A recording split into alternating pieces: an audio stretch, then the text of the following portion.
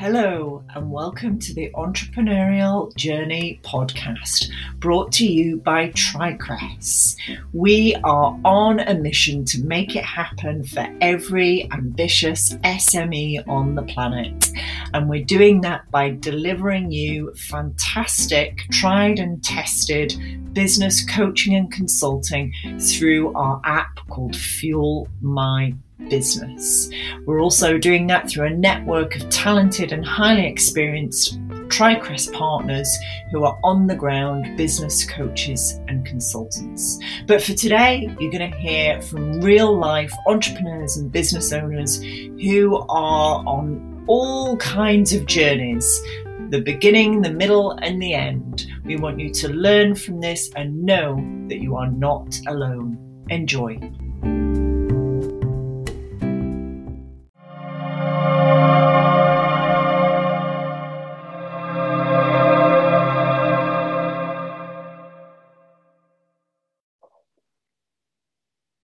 Hello, everybody, and welcome to the Entrepreneurial Journey podcast. Today, I have Danny Campbell. Hello, Danny. Hello. How are you doing today? I'm very good. Thanks for having me. Good, pleasure. Danny is the founder of HOCO, the Home Owner's Architect. Right. First of all, HOCO, great name. And what do you mean by the homeowner's architect exactly? So we're an architecture firm that assists homeowners that are renovating, extending, or remodeling their home. So in a nutshell, if you're looking to do some work or improve your space, we're the ones to turn to. Okay. And how is that different to just going to your local, not high street architect, but certainly your local architect? What are you doing differently? It's a good question. I think one of the kind of fundamental reasons we've called ourselves the homeowner's architect is because of the way the industry is kind of structured, is that homeowners are quite often forgotten by the industry, and there's a kind of a stigma within architecture that homeowners are kind of like the only accessible clients for when you're starting out on your own. And there's a truth in that. I mean, I think that the kind of typical pathway to become an architect is incredibly arduous, and the barrier to entry is so high that by the nature of the education system, you almost have to go and work for a very large practice to get your chartership. And by the time you do that, you're kind of stuck in this loop of working on certain types of projects in big professional groups. And it's quite often when people realize that they're not getting that autonomy or the creative freedom or the work satisfaction or even work-life balance from being in the corporate environment, they decide, right, I've got enough experience now, I'm going to go out and do my own thing. And they set up Rebecca Bonington Architects, for example, and they're on their own. And suddenly they're being kind of forced to work with a totally different client type, which has extremely different needs to the big commercial projects. And then what you find is that they kind of scramble away doing kind of all these different tasks. They have to do the design, they have to win the work, they have to run a business, deal with engineers, deal with planners, deal with building control, and deal with builders. And it becomes a very kind of fragmented lifestyle. Mm-hmm. And gradually, as they become more successful and they stick with it, they'll get, maybe a bigger project come in for a housing development or a little school or something like that, and they'll bring in some staff. And then they kind of go into this cycle of becoming a medium-sized practice, and then if they do really well, a larger size practice, and they end up kind of like everybody else, that they have a very small number of very valuable projects. Right. So there's always this kind of steer away from the homeowners, and the reason for that is because the business model we get trained to use completely clashes with the needs of homeowners. And if you think about, somebody building a hotel, they've got a totally different mindset to somebody who's, got kids to deal with, and it's their own personal finances, it's their most valuable asset. Yeah. They're going to deal with it in a totally different way, in a much more emotional way. Wow. Yeah, I had never thought of that. So did you train as an architect? Yeah, so I am a qualified architect. Okay. But weirdly, and this is very unique, I've never actually worked for an architecture practice before. Okay. So I've managed to graduate and go through the typical process quite quickly, actually. So I qualified when shortly before my 29th birthday, actually. And I'd employed an architect who was then signing off my logbook. So to qualify as an architect, you need to work under another architect. Right. And you also have to have a case study project, which is of sufficient complexity. And I was doing Glasgow's largest build to rent scheme at the time, which I won off my own back, even pre-qualification. So I brought in, I hired somebody to help me with that project, and I was kind of following down the same process. And I felt really bitter about what they were forcing me to kind of go into, like the hoops you had to jump through. I felt really kind of detracted from the bits that I really enjoyed. I really like dealing with people. I like designing, and I found that I could get more of that done and more kind of satisfaction, probably maybe egotistically more thank yous by dealing with, real people and real small projects. So Right. there's this kind of double-edged sword of, you have to go through a certain process to become an architect. And until you actually can call yourself an architect, this protected title, you get referred to as an architect's assistant, which is so Right. incredibly demeaning. So, I mean, I was providing for, a young family. The business was doing really well, and I would go to site and I'd be referred to as an assistant. It's like such a backwards kind of way it works, and it's this kind of real old school kind of culture of hierarchy and all this sort of stuff. And I just wanted to kind of get away from that. That makes perfect sense now, because I knew you were an architect, but I hadn't realized that you'd gone out on your own essentially from day one. Yeah, I know, it's very unusual. Yeah, it's really unusual. And what was the kind of spark around that? What led you to do that? Well, I've always probably been I've probably always been quite self-assured and a bit kind of disruptive in terms of not instantly going with what the normal path is, making life hard for myself. I've always had like little businesses that have always kind of been a little bit of a side hustle. So when I was in primary school, in the village where I grew up in Gaelhead, we got a cafe. Like there was a cafe that opened up, and it was really big news in the village. And on the first day they opened, I went and said to the owner, I was maybe about 9 or 10, can I wash the customers' cars and we'll give 50p to charity? And then I ended up getting one of my pals from the school involved. And he was doing the car washing as well, but he was getting a slightly smaller cut, and I was using the extra money to like buy more materials and stuff like that. And it was just did it for a summer, and it was really fun. And I ended up spending all the kind of proceeds in the cafe anyway, so it was a completely pointless exercise. And then a few things like that throughout uni. So I was never a high achiever in architecture school, and I feel like I clashed with it. But now in hindsight, when I think about when I was actually studying architecture, which was a pretty tough course, I was, playing rugby to a high standard at that time, as well as having side hustles to provide myself. And I feel like the actual training I got was in kind of juggling my time. Right. And by the time I finished, the reason I kind of took the leap was quite a bizarre one, actually, because once I'd kind of qualified and I'd got my master's, and the next logical step was get a job at a big practice and start doing your chargeship sort of exams. I decided to take a break, and I went off to Canada just for 8 months. I played rugby there, burned through my savings, had a really good time. And I came back for Christmas with the idea to go back to finish the season. And while I was back, I registered HOCO, and I was going to do a bit of graphic design and different bits and bobs to make some kind of quick cash. And while I was back, my long-term girlfriend, who was finishing her PhD down in Leicester, came up to Glasgow for Valentine's Day. And, a few weeks later, we found out we were having a little baby. So it's the typical, like, absolute spanner in the works.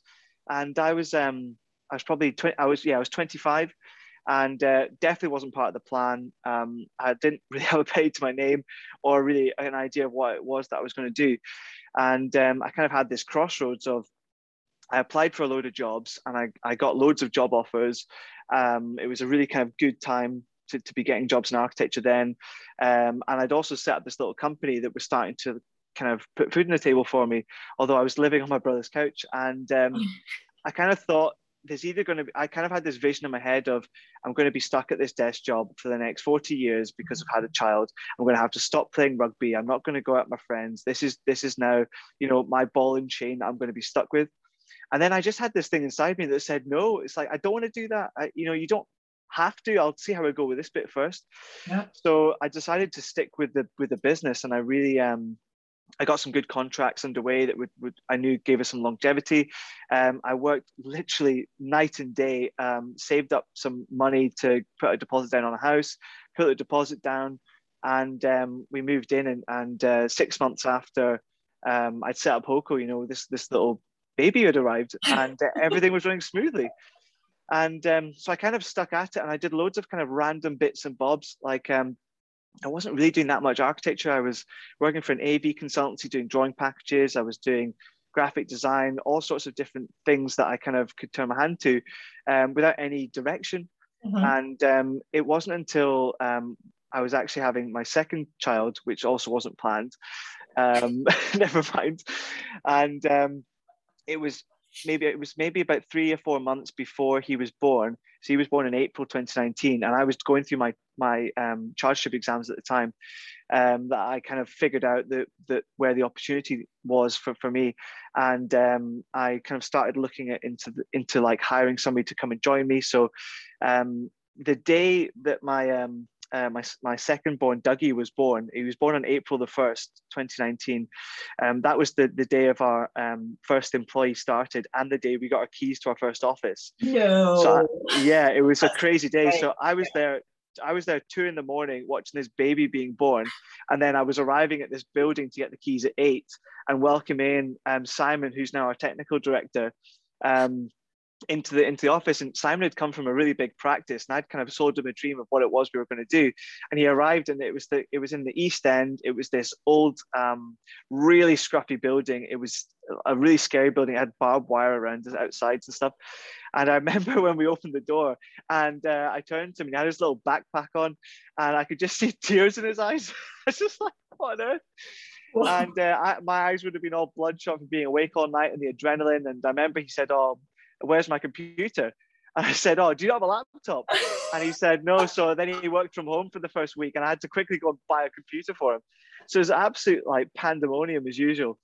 I love it's that funny. Story. So when Simon joined, that's really when we could kind of really test the business model. So we kind of properly launched April the 1st, 2019. Right. And since then we've grown from two people. We raised investment the next year, and we've now scaled up. And over the last 12 months, we've kind of grown from, you know, the original kind of 2 guys to now over 30 people, with architects from Inverness all the way down to Brighton. And now, you know, we were just talking before this started that today, you know, I've got another baby due, number 3, probably not planned either, but never mind. Boy number 3 is due sort of any day now, and we're also about to launch our next funding round, which is going to be this crowdfunding campaign, which will hopefully unlock, you know, a next big wave of growth. So fantastic. Okay, so babies aside, which is, I just love the fact that you're growing a business as you grow your family at the same time. I hope your wife is sort of aware of that, and you don't grow your business too far, and she doesn't have to have a baby at every stage. That would be hard going. So that growth from 2 people to, did you say over 30 people? Yeah. Right. Okay. That's huge in 2 years. You've changed the model, though. You've changed the business model for architecture. And this is why I'm fascinated by different business models. So what have you done to allow that to happen? So there's kind of one thing that really stands head and shoulders above everything else. And that is, we found our purpose. We found our North Star, our kind of problem that we were going to solve. Okay. And it took me a long time to kind of filter that down into the fewest number of words possible.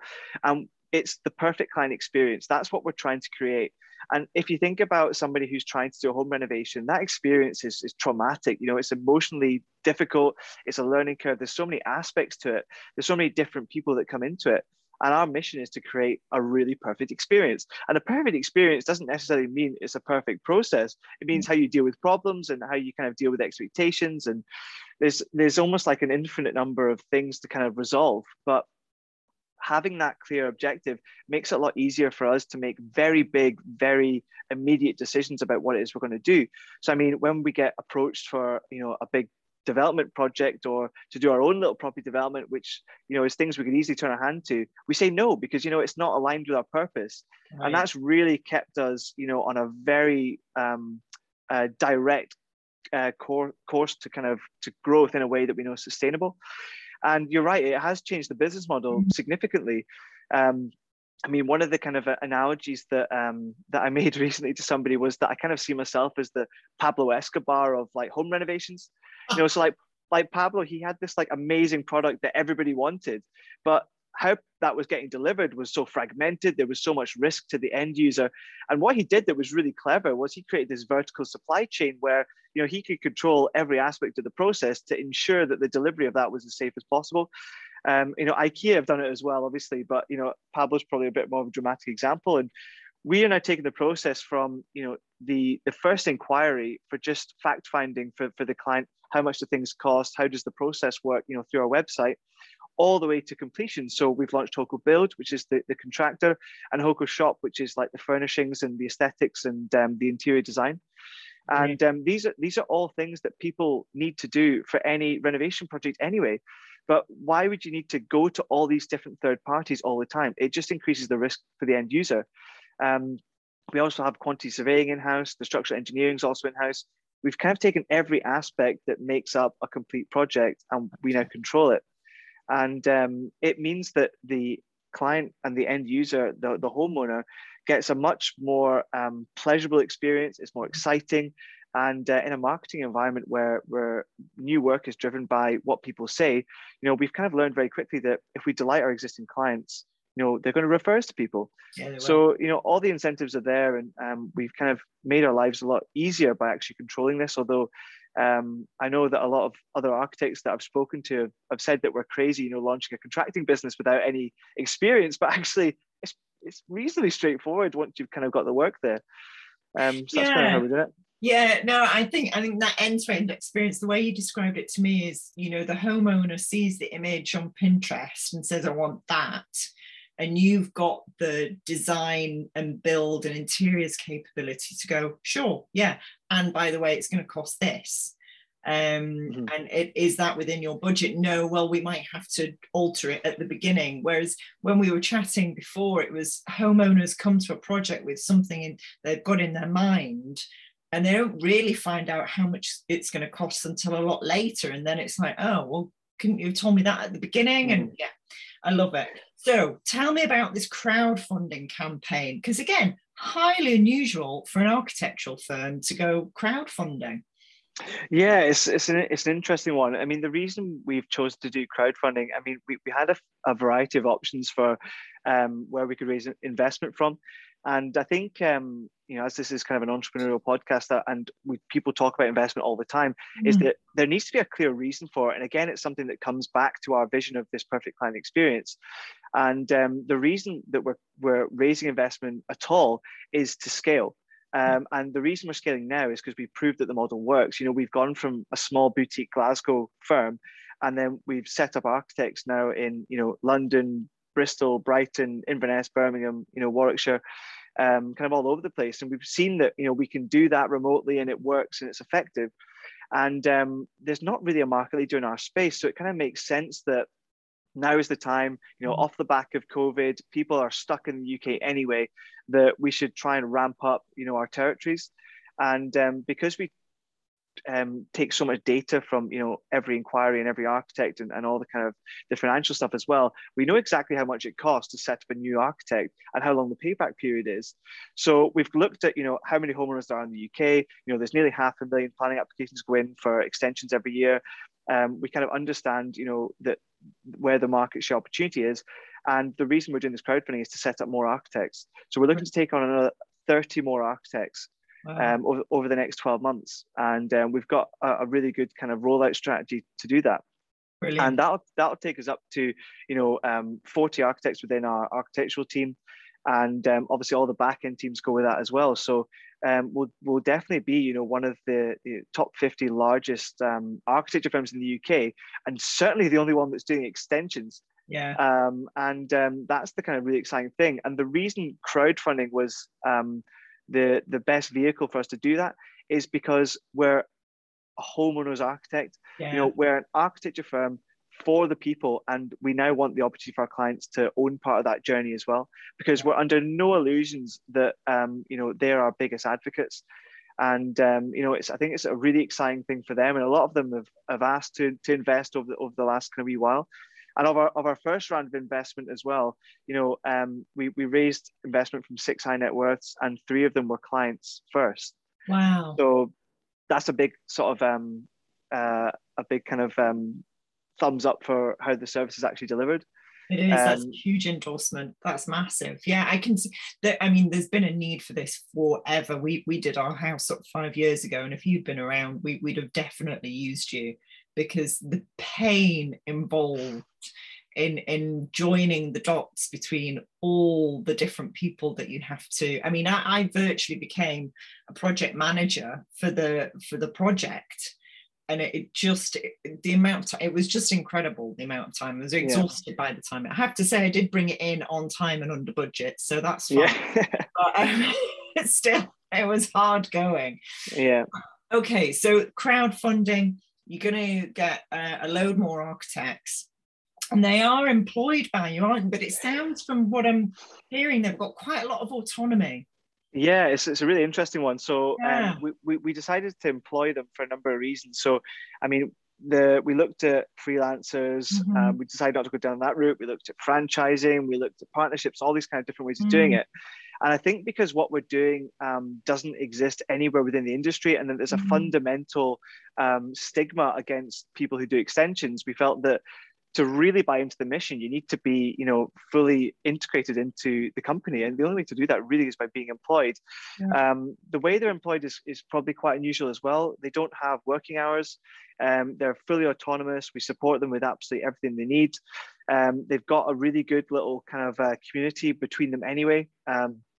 And what they essentially get is the dream architectural job. They don't have to do, all the technical drawings. Our technical team deal with that. They're better at it anyway.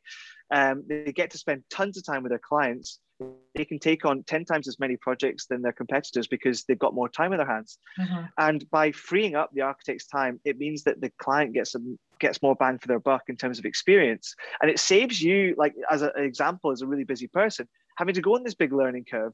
Because if you've got somebody who's 1, local, and 2, experienced, 3, charismatic, and 4, they've got time to give you, it becomes a much totally different, process, and it becomes something that's actually really exciting, rather than this like overwhelming burden.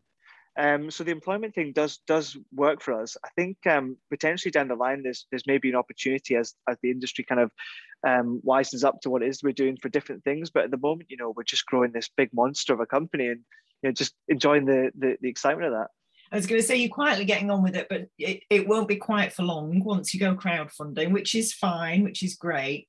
After that, and I don't know whether you have, I'm guessing you have thought about it. You strike me as the sort of person who does think way ahead. Ultimately, where are you going to take it, Danny?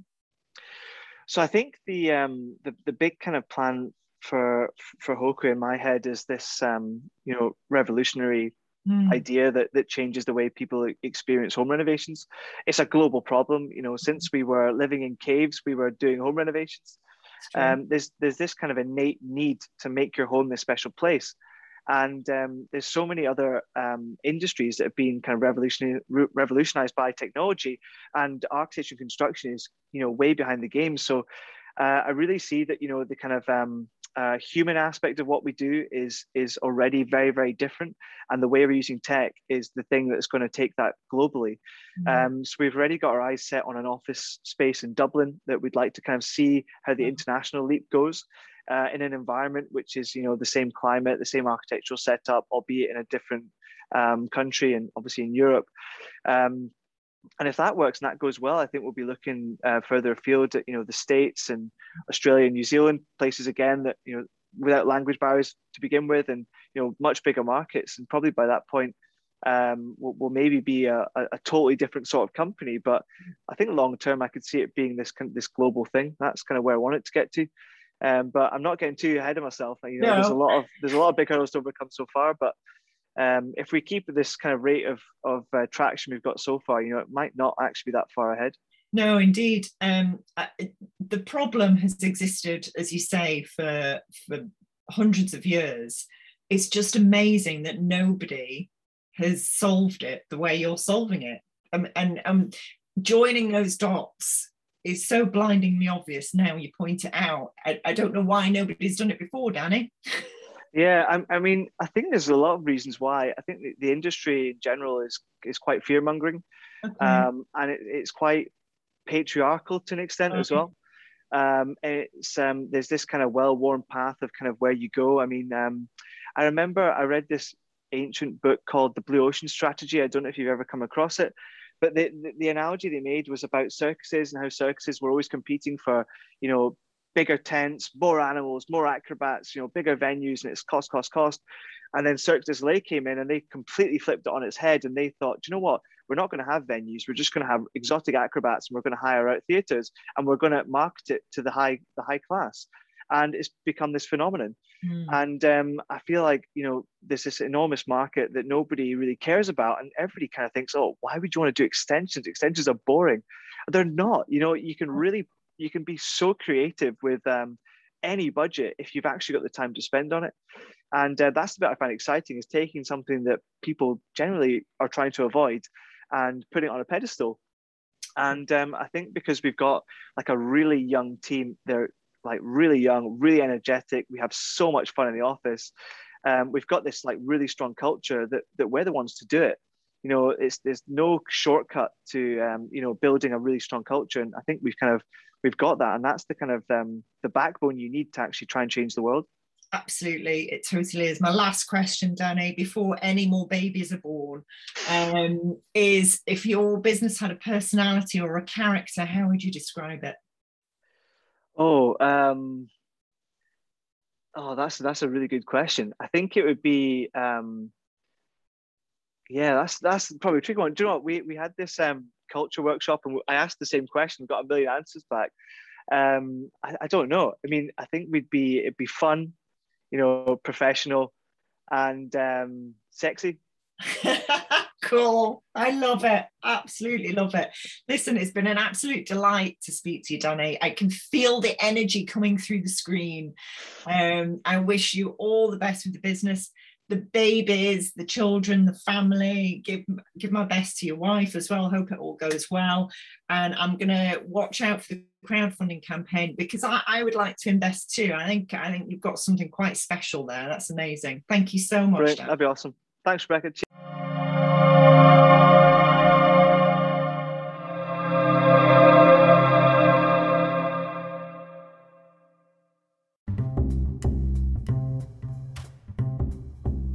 Thank you for listening to our Entrepreneurial Journey podcast. You can find us at trycrest.com, and you can find Fuel My Business there too.